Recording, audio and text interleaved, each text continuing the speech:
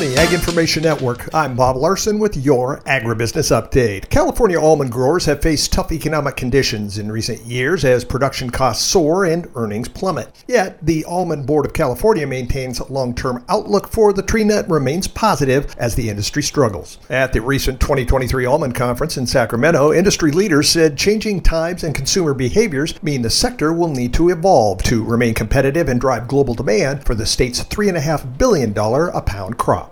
The USDA's December livestock outlook says higher cow slaughters and heavier than assumed carcass weights will offset lower fed cattle slaughter in the fourth quarter. That will leave the beef production forecast for 2023 unchanged. Expected heavier carcasses will carry over into early 2024 along with higher cow slaughter. Fourth quarter pork production was raised 25 million pounds to nearly 7.1 billion pounds, 2.4% higher than the same period last year.